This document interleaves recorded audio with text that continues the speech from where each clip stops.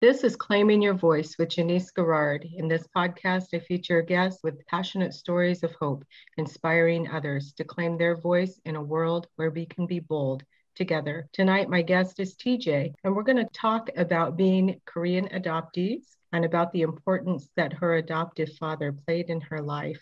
Welcome, TJ. Hi, thanks for having me. It's a delight. So let's start off by you telling us a little bit about your adoption story. I was adopted St. Patrick's Day, 1975. I would not remember my adoption day unless it fell on some particular day like St. Patrick's Day. So that's the only reason why I kind of know and remember. Because that was a significant holiday here in the Yeah, United States, yeah, right? yeah, yes. So And did you guys celebrate St. Patrick's Day or did you celebrate a happy adoption day? not particular St. Patrick's Day, but I grew up with, especially my mother. She would always acknowledge my welcome day. I remember like not really caring about it when I was younger. I kind of dismissed it, but as an adult, I find that the day more significant to me than my actual birthday. What's your actual birthday that they gave you? March 11th, March 11th. 1972. March 11th, 1972.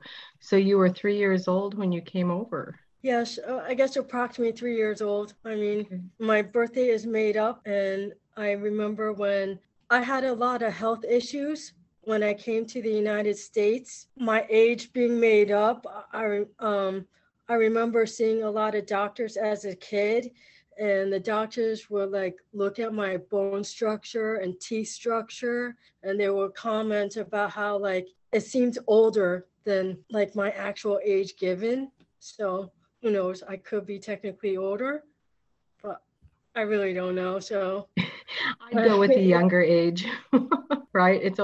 It's good to be younger than what you really are, I think, especially as we get a little bit older. Since you came over when you were 3, did you speak Korean when you came to the United States? no, I didn't. But I do know, like, I did receive my adoption file, and in my adoption file, it did say like I spoke like Uma and Appa, and Okay. so I knew those basic words. But as a child, I don't remember speaking Korean. Did your parents ever tell you that you said Korean words? It was never part of a regular vocabulary in my family, I feel. So Any Korean that you did know, then you assimilated to English pretty quickly. yes, I guess I was forced to. That's understandable. Do you ever feel a loss not knowing your birth language? Well, as an adult, I do feel it now more so than as a child. I just know that as a child, like my parents did try to encourage me, like about learning about the Korean language. I remember being given a Korean English dictionary, and I was given a handbook as a young child. And I remember like throwing the Korean English dictionary in the trash, throwing the handbook away, saying, like, what's the point of like learning when I speak English and everyone else speaks English around me? And like this handbag, it looks like a weird costume to me. Like, when am I ever going to wear this? So there And really wasn't a connection. there wasn't a connection, but as an adult, like I look back and I wish that like I embraced that as a child. And but I'm kind of embracing all those aspects now as an adult. And as an adult, we start to understand our roots. Yeah, definitely. Mhm. In a previous conversation, before this conversation, you had mentioned to me that your father had played a very important role in your life. Do you want to talk about that? When I was adopted, my father was a Carvel ice cream store owner, and I just remember having like great memories of that time. I mean, what kid wouldn't like having a dad own an ice cream store? I mean, it was just so much fun. But he had changed professions. I was adopted to Ithaca, New York, and we moved to New Jersey because my dad, he wanted to change professions into ministry. I think moving to New Jersey was really hard for me because I feel like I had a happy childhood in Ithaca, but moving to New Jersey, like that's when I started to experience being bullied in school. So that was a hard time for me. How old were you when you moved? The summer before fourth grade. Yeah, Okay. yeah. So in Ithaca, you started school with the children that you went to school with up to fourth grade. They just knew you as TJ. And then when you went Correct. to New Jersey, you were the new kid, Correct. right? Yeah, I remember this black kid. He would always like call me flat face, and I became like so ashamed, like Mm. of my nose. I mean, I was just like I wanted to hide myself, and like I still remember him. I wish I like stood up for myself. I just kind of like I don't know. I just took it And as really children, well. we don't know what to say. And sometimes children say things that are cruel. So I'm sorry you Yeah. had to experience that. When you went on into junior high, then did you experience bullying? Not so much. I think I experienced more of a sense of loneliness maybe Mhm. because I didn't like really I didn't have a lot of big social life growing up. I kind of was introverted. Like after school I come home. I really didn't like have friends to hang out with if I stayed in my room a lot. So your parents then, it sounds like they just kind of left you to yourself, or did they try to encourage you to be involved in school activities? Well, they were concerned about how like I stay in my room a lot. And so they had me see like a psychologist one time to like have me evaluated. Like I did a lot of coloring in my room, like coloring books. And I think at that time, when I saw the psychologist, they mentioned that like, oh, I was just a loner and that like, you know, typical artist loner, but that she just needs to like learn how to express herself more. But there's nothing really to be concerned about her. So even the psychologist dismissed the behavior. It sounds as though they didn't have really good advice for your parents on how to maybe engage you or to draw you out of those feelings of loneliness. I just know that like when I look back at that time, I think like, you know, everybody is like a social creature. What makes us different is like how social people are, you know, but there's always that aspect we're social creatures, you know, Mhm. and like I I did have that feeling of wanting to connect with another person, but I was not able to for some reason. I don't know why I'm crying. It's okay. It's okay. Yeah, I was very lonely during that time, and it's not that I didn't want to connect. It's just like I didn't feel like I didn't have that ability. Yeah, that was unexpected. I didn't think I'd cry over that. It's okay. We're here for you. Do you feel like your adoption played a part of that, not knowing how to reach out? I mean, it's possible. I think. I mean, yes. Um, I don't know. I just know that like my natural like personality was like being a loner, and like I didn't know like it was hard for me to make that connection. And I know like there's this like um I don't know what that saying is, like that psychological saying where like you have a hard time connecting with others. Do you still feel that way, that it's hard for you to connect with other people? For the majority, like I kind of do. I mean, I don't like I don't like big social gatherings. I know that it's just like I just it gives me a lot of anxiety, but I feel like my life is blessed because I do have a best friend and that whom I connect with very strongly, and like I like communicate with my friend every single day, and like I'm not sure if like if I didn't have that one friend. I feel like my one friend I have now makes the whole world of a difference for me. Yeah. That's really great. That's very special to have a friend that you can connect with every day and have somebody to listen, just Yes. have somebody to listen. Yeah. Yeah. Are your parents still alive? My father, he passed away, and my mother, She's still alive. And Yeah. your mother's still alive. Do you want to expound a little bit about your relationship with your father? How special that was to you? I feel like I grew up closer with my dad because when I was like 14 or so, my parents divorced and my mom is the one that left the home. And I do remember that time, the day that she left, it felt like a somber day for like me and my dad.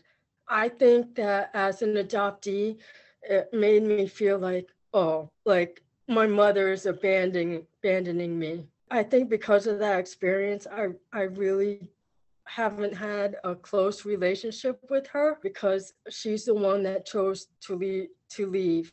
And so I really did grow up closer with my dad. And you had expressed to me that your mother had left for another woman. How, because you had listened to one of a podcast that I had done with a individual who identified as queer, and you reached out to me and had some things to say about the complexity of relationships.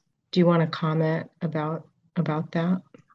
Correct. I mean, I feel like I'm open-minded with gay and lesbian people. I guess I have no like, okay, she is who she is. Okay, that's fine. But I guess in my own feelings, in the end, she dumped my dad. She left him. Whether it was for a man or a woman, she's the one that ended the marriage.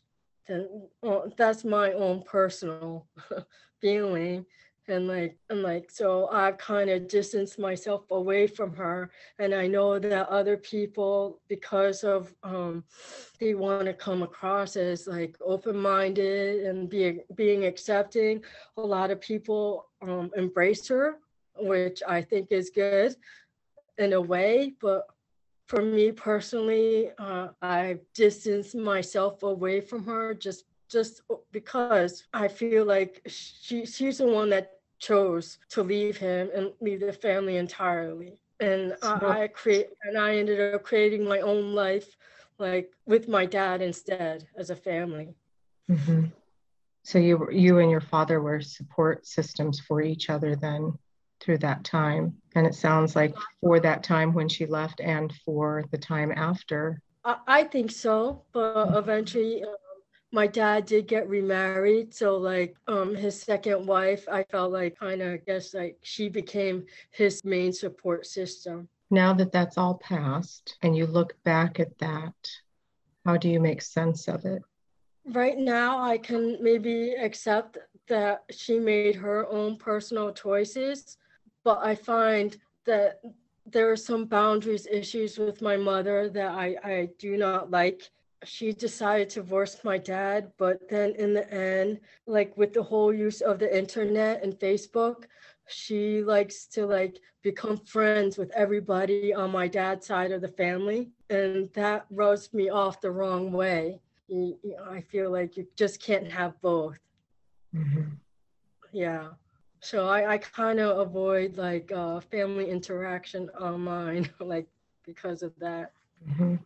So this leaves us in kind of I don't know, kind of a state of limbo sometimes. I wonder, here's my question. As an adoptee, then you said that you felt like your mother was abandoning you. Did that seem to reflect upon how you looked upon yourself when you came to this country? Did you view yourself, I guess, as an abandoned child? Yes. I mean, it hurts harder for me that my mom left the family because she ended up choosing to adopt me, you know? And then, like, she ended up choosing to leave. And then, like, as I got older, I was the last one to leave my home. My sister, my brother, they left the home like right after they started college, but like I still remained home. And even after college, I remained home. I didn't not want to leave. I felt comfortable where I was. I had no interest in like looking for my own place. And I know that like it seems like the normal thing as you get older, oh, you just want to break out or break away from family. But that wasn't me. I just wanted to stay home. my dad, eventually when I was 25, he had a sit down talk with me about like, I just really need to like learn how to leave the nest and become independent and become and living on my own. And that just was heartbreaking for me to hear that discussion from him. I didn't do anything. He was the one that did everything. Like he made that phone call to the landlord, setting up a meeting of when I should meet the person. He did everything. I didn't do a thing. That was hard. That was really hard living on my own at first. I think there are many young people that find that out, that it's hard to live on their own, even if they come from a place of, oh, I want to break out and be away from mom and dad. They find out it's difficult. It's not the same as having a family around. So your dad, by having you go out to be independent, how would you say that he was taking care of you by doing that? Well, I learned like later on, like the reason why he had that sit down talk with me, because like something about like, I don't know if like this happened like after he married or he was soon to get married, I forget. But like, I remember like he went through like counseling with church counseling as a couple with his like fiance or wife. The counseling session that he went to was like, I think the minister was saying that like something about how like she's the one that planted that idea in my dad's head that like I need to move out because like my dad and the wife, they need to like, you know, have their own personal lives together or whatever. But anyways, looking back at that time, like if I never moved out on my own, I wouldn't be in the same position where I'm at now, where I do own my own apartment. I mean, I own it outright. It's not, I don't rent. I bought my place outright. I do have my car. I own it outright. I mean, all those things, I wouldn't be where I am if I never learned how to live on my own. So in hindsight, it was very hurtful. I remember at the time, I felt like I was orphaned all over again. Like my mom leaving and my dad telling me like, I need to like move out. It was very hurtful to me.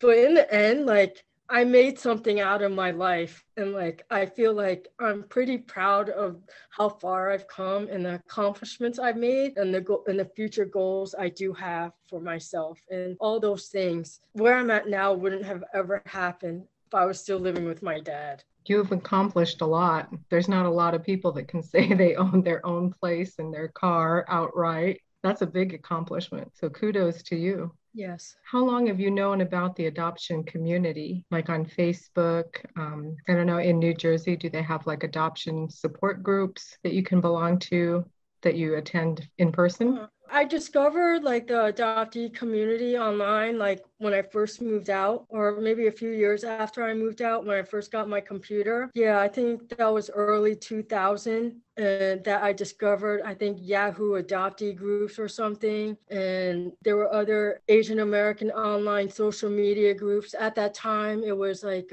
Click to Asia. Asian Avenue and I think Yellow World that I was involved in. And like, it just opened up a whole new world for me that like, you know, I started to like, you know, kind of like try to engage myself in. So have you found friends in those groups that are supportive of you, as supportive as online people can be? I mean, I remember back in 2000, like I really enjoyed myself because I did click with like people and then they introduced me with like to Korean music and they like had their own like they created like this special website where I can like click onto and like download MP3s that they had uploaded for personally for me. At that time, it was like fantastic. Like I enjoyed myself. I feel like I have a hard time like connecting people with in person, but online I had an easier time. I don't know. Eventually, I feel like all those websites are like now obsolete, you know? And so like, I don't know what I did after that, but like, it was just recently I discovered like Korean adoptee groups on Facebook. Fine, like right now, sometimes I engage in the discussions, but in like real life, I feel like I still have a hard time connecting to other Korean adoptees in person. I mean, I've done the whole like trying to attend like Korean adoptee gatherings, and socially I never really did well, and I was never have not really connected with another Korean adoptee in person. I feel like there's a certain connection I can make online though, but it hasn't really transferred like in-person connection. In person, okay. Yeah. Okay. So have you ever been back to Korea? I have once. I attended like a Korean adoptee gathering in Seoul like a few years back. Did you go on a birth family search while you were there? It was not a birth family search. It was, I think it was the IKAA, their event that they held. I was able to go there for free because, like, I don't know, I think Also Known As has sponsored me at that time. So I was kind of grateful for that. But it was just like a large gathering of like Korean adoptees, not just from the US, but from Europe and like Australia. And like socially, I didn't really enjoy myself, but it was just like wild being amongst other Korean adoptees, and then other Korean adoptees that had like total like Australian accents or something. That was like wild to me. It kind of creates a little bit of cognitive dissonance there. Yeah. Do you have any desire to look for your birth parent? I mean, I do, but like there's really no information for me. I've received my adoption file and like it doesn't lead me to anything. I do have that desire to want to know like my roots. You know, I can accept the fact that if I can accept it if it never happens. But yeah, but it's still an interest of mine. So at this present time in your life, do you feel that you're attached to the Korean culture, to that Korean history that you have? I feel I'm connected to it. I feel like because of the language barrier, I feel like I can't fully say I'm Korean, you know? I mean, I know ethnically I am, but culturally, I feel like unless I learn to master the language, I feel like I won't be fully Korean, but I'll be more like an English American speaking Korean instead. It's kind of like being a displaced person. Right. Kind of an odd situation that we have as Korean adoptees. So TJ, do you have any advice to other Korean adoptees out there that might listen to this podcast? Or not even advice, but just something that you want to say to them? I think in my mind, like we all do experience like our own pain and struggles. I know I experienced my own like to this day, but I've learned not to have it control me. I control it instead, and I control my own life and my own direction of where I want to go. I don't let it prevent me from like reaching my future goal, which is I want to retire in like 5 years. I'll be 55 by then. You know, I want to be able to like not deal with the corporate world, but like just kind of live my life the way I want to be able to create it. I don't let my setbacks like hold me back. I don't let my own pain and struggles hold me back. I do own it. I do realize it, but I don't let it control me and prevent me from doing what I want to pursue. Thank you. I think those are very wise words, that we take charge, that we are in control of our destiny. Absolutely. Thank you for being a guest tonight and sharing your story.